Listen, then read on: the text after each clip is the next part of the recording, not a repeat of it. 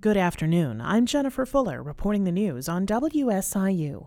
Sunshine for the rest of this afternoon. We'll see near steady temperatures in the upper 50s to around 60 degrees.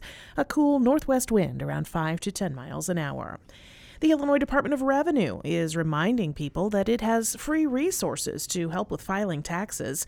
DOR spokesperson Maura Kaunacki says free help is available for eligible taxpayers who struggle to get their returns done. Families with low to moderate incomes and seniors who need help filing their income taxes can receive free assistance using several trusted programs across the state. Volunteers are IRS certified and can help in filing both state and federal returns.